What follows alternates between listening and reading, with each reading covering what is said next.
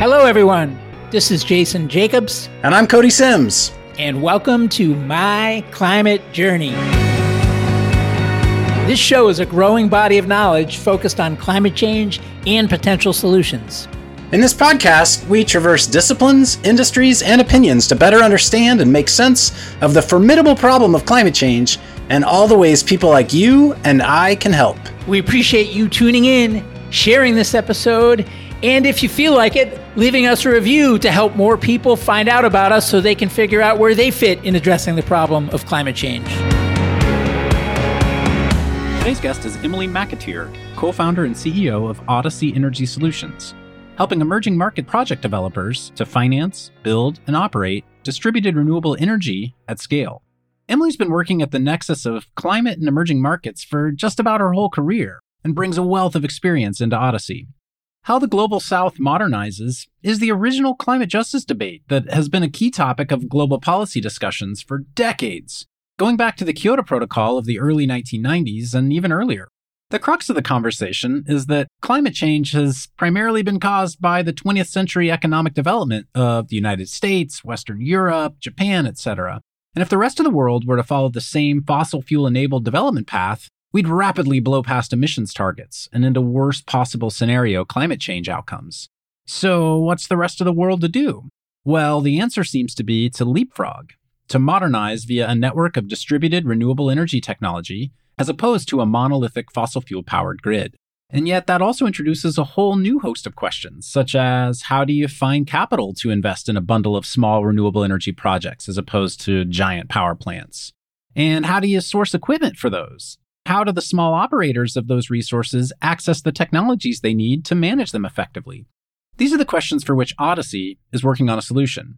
Emily and I have a great conversation about what energy access in these markets looks like today, what these new distributed grids will look like, what the profile of a project developer is like in these markets, how development finance institutions work, and the role of nation states in securing financing for energy projects, and of course, how Odyssey is bringing financing, procurement, and operational solutions to market to solve the local problems inherent in this space. Emily and Odyssey just announced a seed round led by Equal Ventures that we at MCJ Collective were honored to participate in. So I'm welcoming Emily today as an MCJ Collective portfolio CEO, as well as an MCJ podcast guest. Emily, welcome to the show. Thanks, Cody. Excited to be here. I am really interested to hear about your experience building on climate solutions in emerging markets, which it seems like you've dedicated so far pretty much your whole career to, starting all the way back with, I believe you were a Fulbright scholar that studied solar-based energy rural electrification in India. Walk us through that path for you and how you decided to focus on that in the first place, and ultimately how that's led you to what you're building today with Odyssey. I wish that I could have some story where I had this realization of why I wanted to go into climate and had a career pivot and whatnot. But I've actually been a one-trick pony not even my whole career, but my whole life. Was raised in a family. Both my parents worked in environment and energy efficiency. My dad worked in the energy efficiency department of a utility, and my mom was at the Environmental Protection Agency. I was an environmental studies major in undergrad, and then worked on the climate change policy team of an investment risk management when I first got out of undergrad. I've been focused on this problem for a long time. The pivot to emerging markets came when I was really young. I was about 25, spending time on Wall Street, thinking about how to move the needle with big sort of institutional investors that were thinking about how climate policy would impact their portfolios. But I heard the head of the UN panel on climate change speak about a program that his institution in India was running to bring small solar lights to rural communities in India. I needed to spend time in emerging markets if I was going to truly understand the climate challenge, particularly because the bulk of greenhouse gas emissions growth is going to happen in emerging markets. I put together a Fulbright research proposal and headed to Delhi and spent a year in lots of different states all over India and rural communities working on different distribution models for small-scale solar. Even at the time, the challenges that we were facing were very basic. How do we convince communities that have never seen solar lights to buy them, to trust them, that this is a great way to light your home? Which is kind of crazy because now you can't go to a village in rural India and not see some sort of solar product. So it's really come a long way. But even then, for me, the bigger question was, where do we go from here? Lights are fine, phone charging is fine, but how do we get good quality, reliable grid-like power to parts of the world that don't have access to it? Came back from India, did a dual policy business degree for grad school and said, okay, what's my next step to really move the needle here? And so I joined SunEdison right out of my MBA. I had a great career pivot. I was leaving my MBA and planning to go into management consulting, but met Kathy Zoy, who had just taken on a position to launch a subsidiary of SunEdison called SunEdison Frontier Power. SunEdison is one of those names that everyone's heard of, but maybe not a lot of people know exactly what they were doing. Describe broadly the mission of SunEdison before you go into the subsidiary that you worked with. The SunEdison was a large-scale renewable energy developer. They were building what we call utility scale solar projects all around the world. They had a big practice in India, but also in the US. They were looking at the smaller scale distributed market and seeing the opportunity there, sort of seeing it as the next frontier of energy development, which is why we called it Frontier Power. It started as a small corporate social responsibility business where they were building these small energy systems in a box or these small microgrid systems. But we were tasked with really turning this into a large scale business. So Kathy and I embarked on this amazing journey of spending our time in India and East Africa and then our home base in California, really thinking about how are we going to be building thousands of microgrids in rural areas of these markets very quickly. And that's sort of where I got the foundation of everything that I do today. It was really being on the ground, thinking about what it's going to take to deploy thousands of these assets to really solve the energy access challenges that we were seeing. Kathy has been part of the Odyssey Energy Solutions journey, if I'm not mistaken. Maybe thread the needle on how you went from Frontier Power to Odyssey. Kathy and I, we were building Frontier Power, doing everything manually. I can't even tell you how many hours I was building Excel spreadsheets to do things like estimating power demand in a community or sizing the solar system, and then taking those spreadsheets and trying to get investors on board. It was just totally an inefficient process. And so even from the early days of Frontier Power, we were thinking about what's it going to take for us to really be able to do this at scale. Fast forward, SunEdison closed up shop. The mothership went bankrupt. I've heard it's maybe the largest energy sector bankruptcy ever. So that was a very interesting experience. But we were obviously, as a small subsidiary of the mothership, collateral damage there. Kathy and I stepped back and said, okay, what did we learn from being project developers ourselves? And what can we build to catalyze this market across all project developers?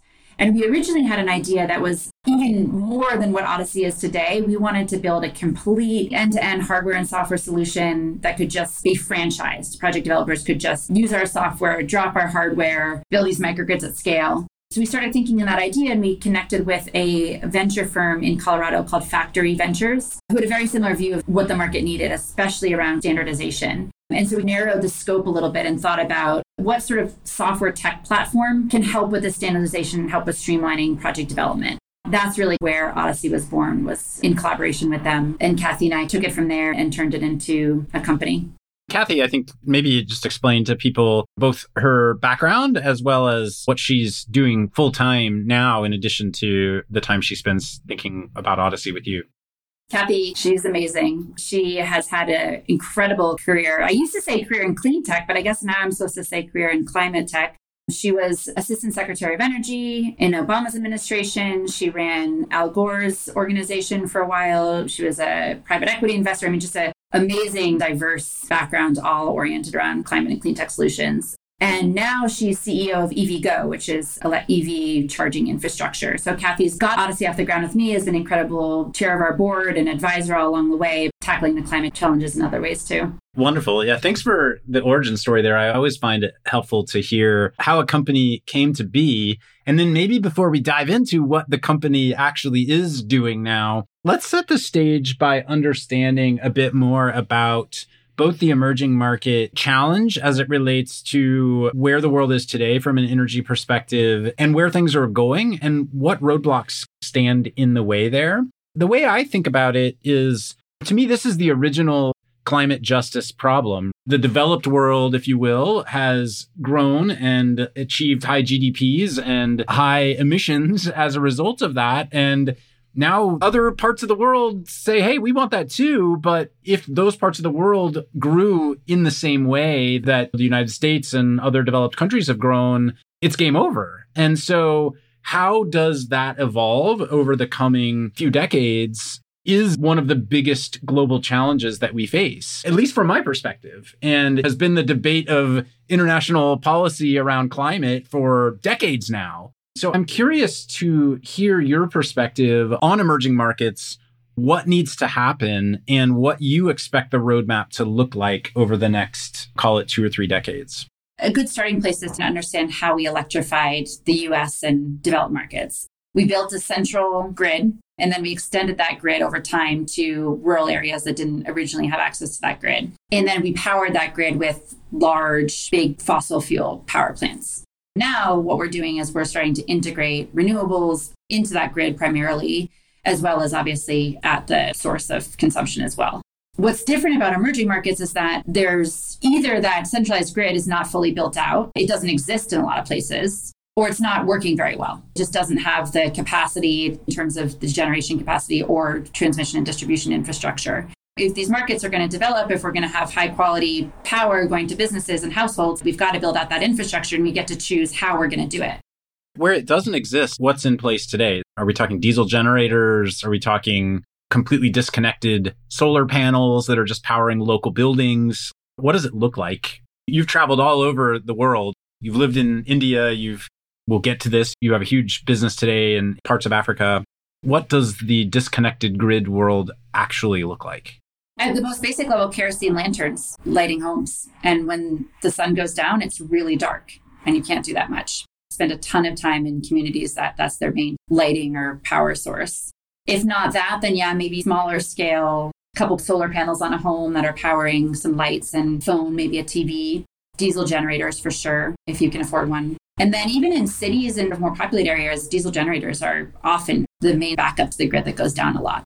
I've heard in some markets there are local delivery businesses of, I don't know if it's propane or other forms of energy that people are taking on trucks, going home to home and filling up local storage tanks of whatever fuel of choice you're using to power your local home or business. Am I understanding that correctly? In some of these communities, one person will have a diesel generator, and it really is a small microgrid. It's just a diesel generator-based one, and power a few homes with it.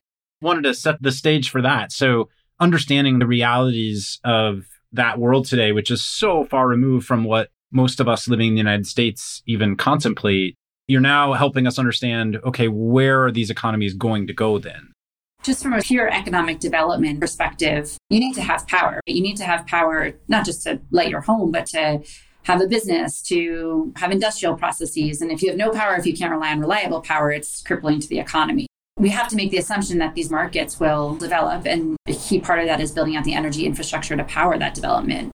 What's really exciting is that we have the opportunity to do it differently than when we did in the US.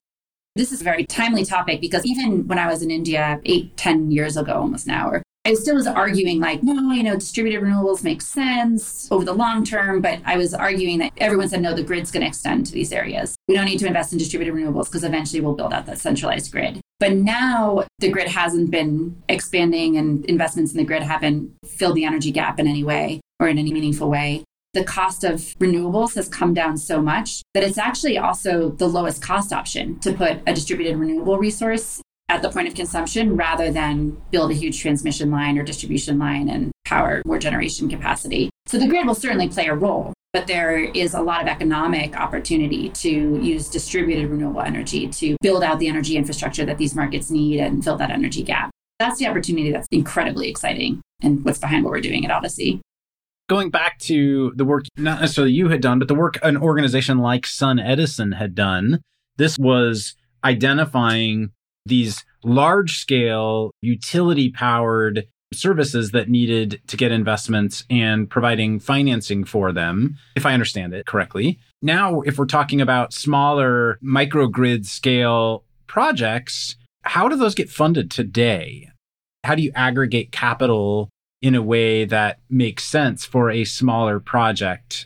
Because at least where I sit, totally different space, but in venture capital, it's kind of the same thing. It's like at a certain small scale, you're just not interesting enough for large institutional investors to put their money into you because they can't put enough money to work and they have minimums that they need to put to work. I'm guessing we're running into the same problem with how microgrid type projects get financed. That's the real crux of the challenge. So if you're building a 5 megawatt massive utility scale project, you can invest a ton of money in the diligence process because the project itself is huge. The transaction is huge. If you're trying to finance 100 kilowatt mini grid, first of all, that's still an infrastructure asset. There's still a lot to diligence there. You need to make sure it's designed properly, it's going to perform, that your customer agreements make sense, but you can't put the level of diligence into such a small project as you can a huge utility scale project. And so then that's where aggregation plays a role. You've got to be enabling ticket sizes of $25, $50 million. And so in order to do that, you need to put together hundreds of projects into a portfolio and get that portfolio financed.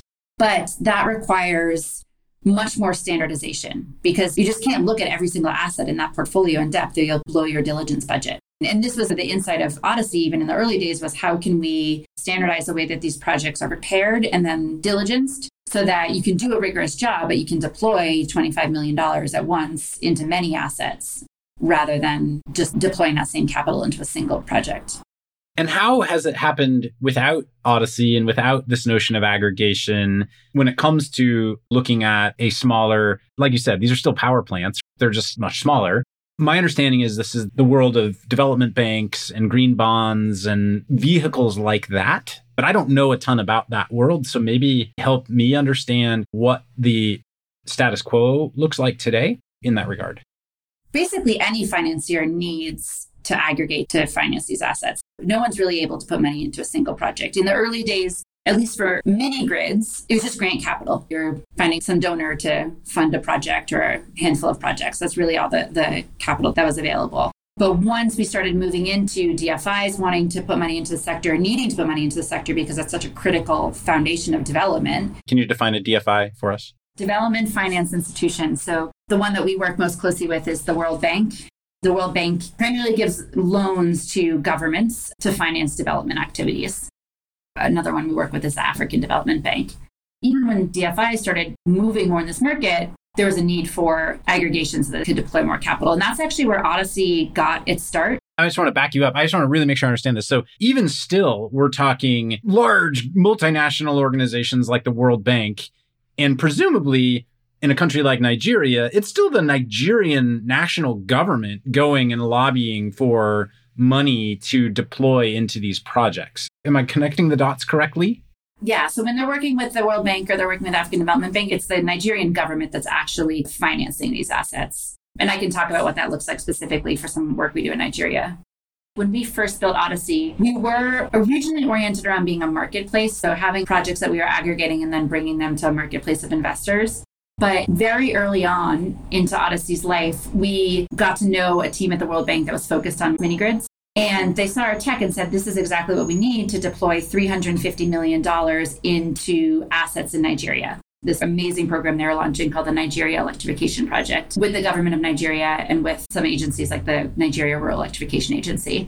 And that program was designed to be what's called results-based financing. So the Nigerian government was going to be giving subsidy, concessionary capital to anyone who basically built a mini grid and connected people to power, which is an incredible way to get the market moving and to achieve impact goals and development goals. Because you're saying, we will not disperse this money unless you are achieving our end goal, which is having households and businesses connected to power. That said, you can imagine how hard it is to deploy hundreds of millions of dollars at the level of a single household.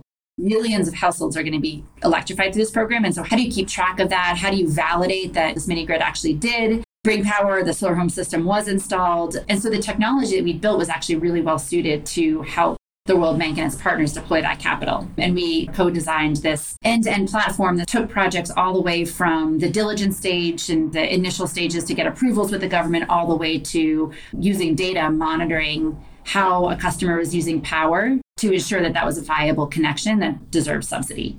When we think about how technology can streamline financing at scale, well, that's what it looks like for the World Bank. Now that a number of these programs are in place, the market has the level of subsidies that are needed to make the unit economics of these projects work. We're seeing more commercial capital come into the market, folks that want to bring on a debt layer on top of the subsidies that the government's providing. They have the same needs in that you need to use technology and data to standardize the whole process end to end. It's just a slightly different way of standardizing. They're not necessarily needing to deploy capital based on every connection, but they want to look at projects in a portfolio in the same way. They want to run analytics coming from operating projects to really understand, hey, what's the data telling us?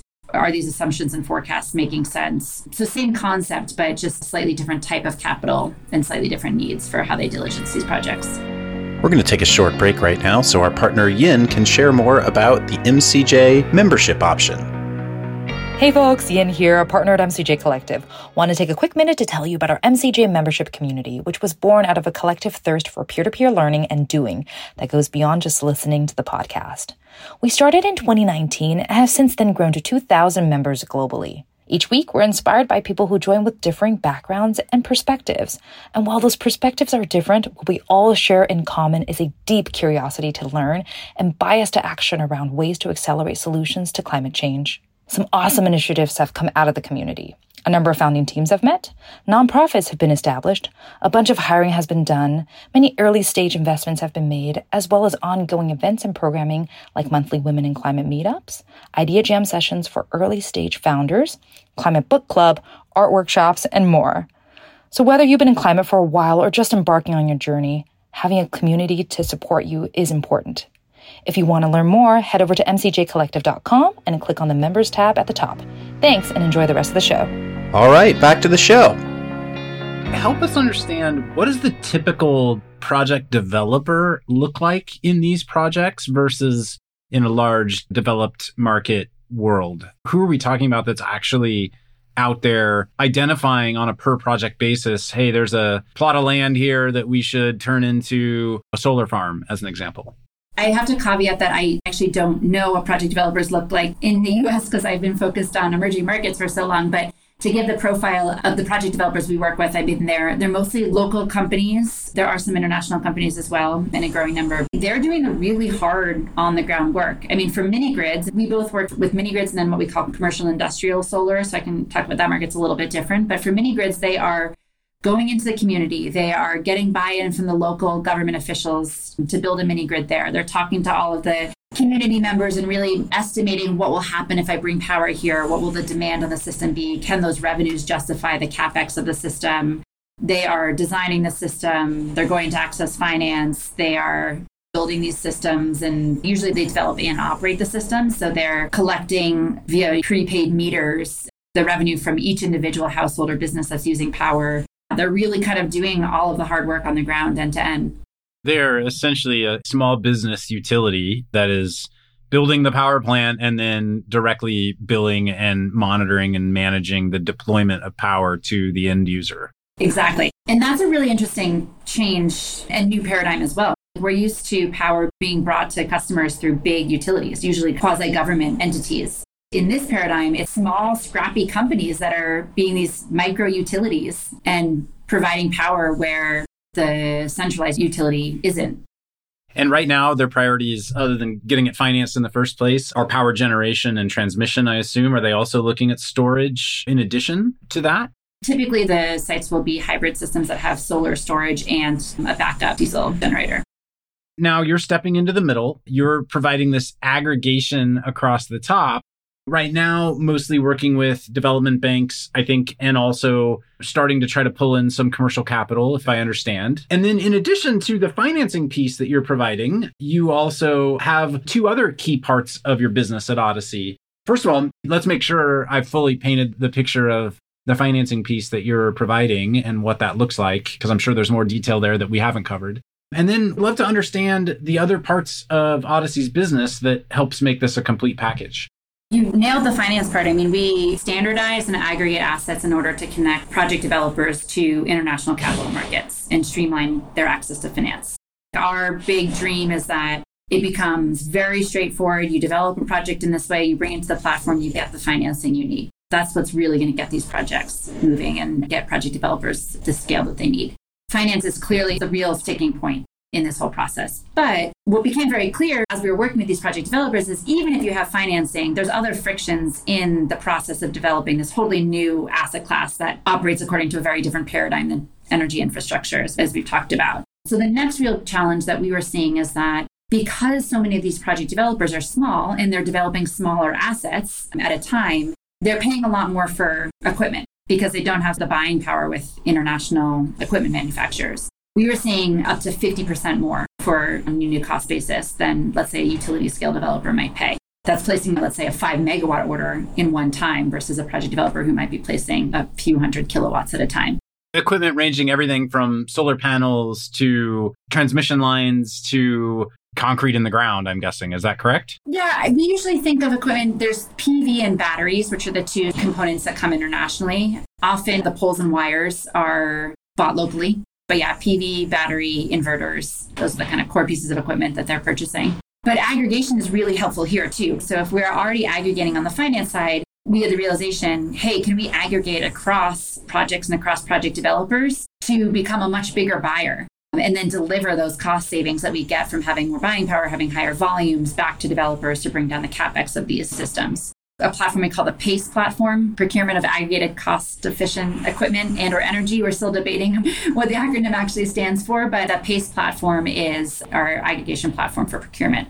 Mostly right now, you've got demand side with all of the project developers that are on your platform today.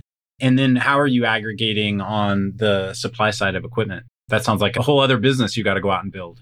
It is a whole other dimension to the platform. You can think on the finance side, we're bringing together project developers and investors. And on the procurement side, we're bringing together suppliers and project developers. But really the pitch to suppliers is these are messy markets. You don't want to be interacting with many, many small buyers. Let us streamline that process for you and give you access to these markets by aggregating those buyers into one. And so in either case, with the aggregated project developers to finance or the aggregated project developers to equipment suppliers, how much risk are you taking on somewhat vouching for these project developers, either that A, yes, their project is going to be financially successful to your financiers, maybe 99 of them are and one of them is not, and B, same on the equipment side, that they're going to properly pay for the equipment and you're even representing the quality of the equipment that the suppliers are providing.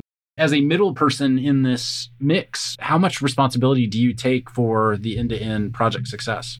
At the moment, we view ourselves as the aggregation and, let's say, system of record between these two parties, but we are not doing a credit rating ourselves in the financing process. We're enabling investors to do what they know how to do, but having the right sort of data and information available.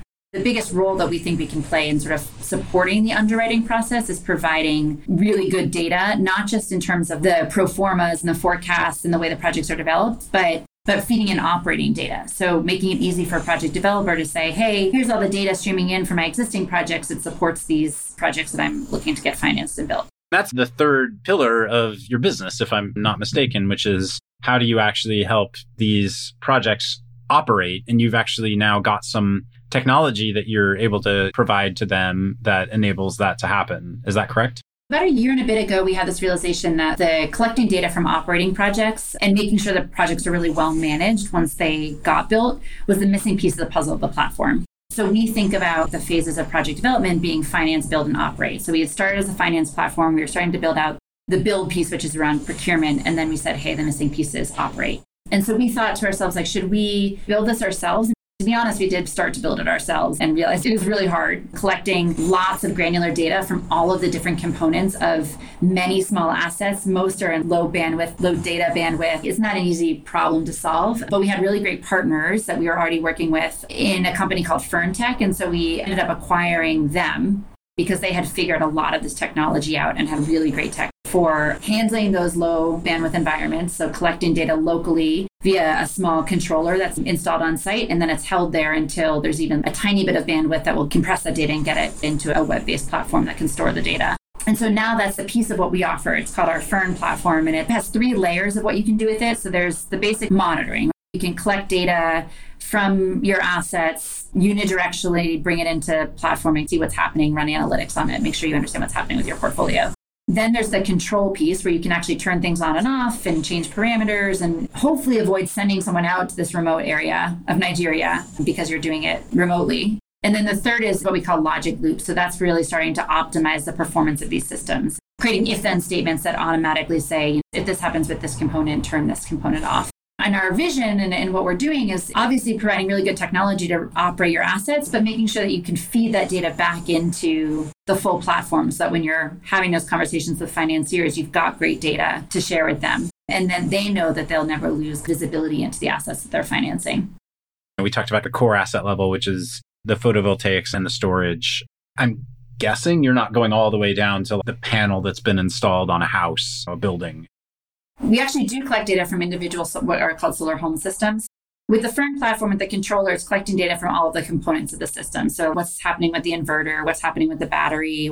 We can even measure fuel levels of the diesel generator to know if your tank is getting low. Really sort of any sensor or IoT device will collect data. And in this case, the developers are subscribing to this and paying you a direct licensing contract for access to this. Whereas I'm guessing in most cases, the business model is on the supply side, either finance or the equipment suppliers. Am I making an incorrect assumption here? No, it's the right assumption. I mean, we do have a freemium model, so we really want to democratize at least access to data and monitoring. So we usually provide that free, at least for a first handful of assets, a software product, plus the cost of that controller to remotely control your assets. And that leads me to my next question on the project developer side. For any of these components to work, you have to have a lot of project developers. How in the world are they finding you? Or how are you finding them? Originally, we built our project developer base because we were working with the capital that was available, the hundreds of millions of dollars that were coming from DFIs, and we were supporting them in that way and got to know them all. There's a number of countries where if you're engaging with government subsidy programs, and you would be if you're developing these assets, you're interacting with our platform on that front. And so we got to know the project developers and got to understand what are the core frictions they're facing outside of that one way that we're interacting with them, and said, let's keep building what the whole sector needs if we're going to scale.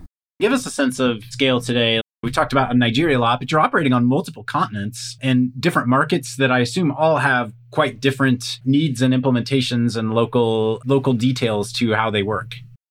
The thread is really any clean energy distributed infrastructure is what we say. It's beyond just solar projects. Some of our customers that are using our Fern platform are fish farms in Norway that have carbon energy sources, or ice cream trucks that have an on-site energy source that they need to monitor. Security systems, water systems are actually an area that we're increasingly seeing are distributed and have the same needs in terms of needing technology to manage them. The addressable market is this whole field of low carbon or clean energy based infrastructure. And that's why we're on so many different continents, because that's applicable in so many continents. We have assets in, I think, about 5 continents using our tech. We interact with about 1,500 project developers today, but looking to significantly grow that as we keep building out our products and our value proposition.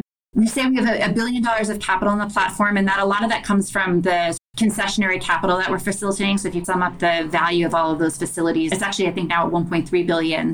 A lot of capital that we're playing, at least the technology part, in helping to deploy it. We're just scratching the surface. We are so excited about where we go from here. You're a small team. It's a startup. It's one thing to have customers in all these places. It's quite another to just manage the logistics of dealing with them all. So technical logistics like billing and invoicing, to just the personal sanity logistics of time zones and sales calls and partner calls and this, that, and the other. How are you doing all of that? And I guess your team equally is global, which adds that much more complexity on top of that. Purely from hey, you're the CEO of this company that has customers all over the world and employees all over the world. A, are you staying sane? And B, how do you do it?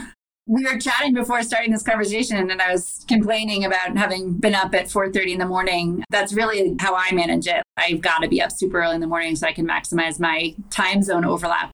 Our team is in 11 different countries: Rwanda, Zimbabwe, Kenya, Nigeria, Germany, Spain, US, and we have 15 nationalities, which I think is the coolest thing about our company. I think it strengthens us in a lot of ways because we're great at working across nationalities, across cultures, across time zones. But I'm not going to say it's easy. It certainly has taken a lot of work and thought to figure out how we work efficiently with each other. And we're always working on it. I thought we were crazy at MCJ with 9 team members in 3 countries, but you've taken that to a whole new place.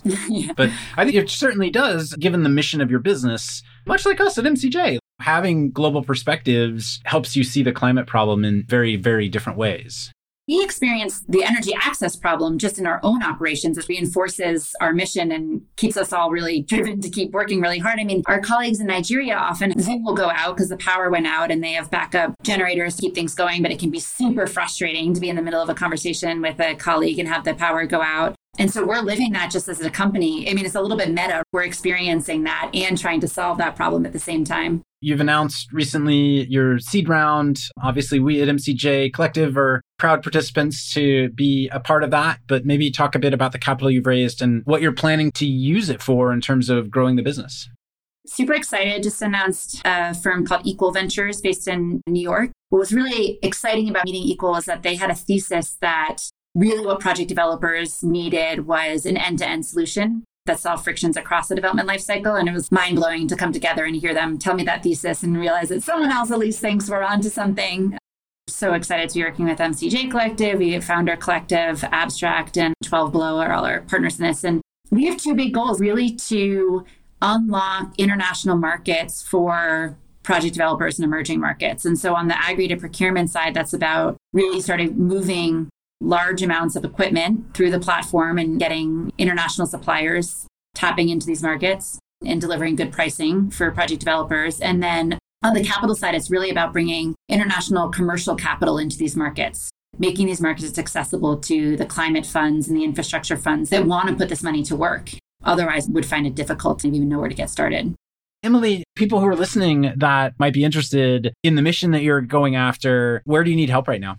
Everything we're doing, we need help with. We need really smart financiers to help us think about innovative ways to finance these assets on our finance platform. We're looking for great operational folks that are going to help us scale a procurement platform. We're essentially running 3 businesses at once, but all tied together and leveraging synergies. And so just looking to bring in people that will help each of these businesses take off individually and then interact with each other well. When it comes to team, you have a lot of roles you need to fill. And we've talked about how you and Kathy got the company started, but we haven't hit on what your team looks like today. We talked a bit about you've got these people all over the world, but what are the main leaders of the company today? So the key person to know is our Chief Business Officer, Piyush Mathur, who joined about 1.5 years ago. And Piyush came from the solar home system sector. So he was CEO of one of India's largest solar home system companies called Simba. And what was so exciting about bringing Piyush into the business was that he had experienced the same challenges that I experienced at SunEdison and had the same mindset of, okay, we can't just be building solutions at the project developer level. How do we really become an ecosystem enabler? And how do we use technology to enable ecosystems? He's very much the partner for me in this next phase of Odyssey. And we're basically working around the clock because we're 12.5 hours apart. So one of us is always awake if you need us. Well, I am so excited to have had the chance to learn more today about your story and for you to share it with everyone here listening. Thanks for including us as MCJ in your journey, of course. And I can't wait to see where things go next. Awesome. Thanks, Cody. Thanks for having me. Thanks again for joining us on the My Climate Journey podcast. At MCJ Collective, we're all about powering collective innovation for climate solutions by breaking down silos and unleashing problem-solving capacity. To do this, we focus on 3 main pillars: content, like this podcast and our weekly newsletter; capital, to fund companies that are working to address climate change; and our member community, to bring people together, as Yen described earlier. If you'd like to learn more about MCJ Collective, visit us at www.mcjcollective.com. And if you have guest suggestions, feel free to let us know on Twitter at MCJPod. Thanks, and see you next episode.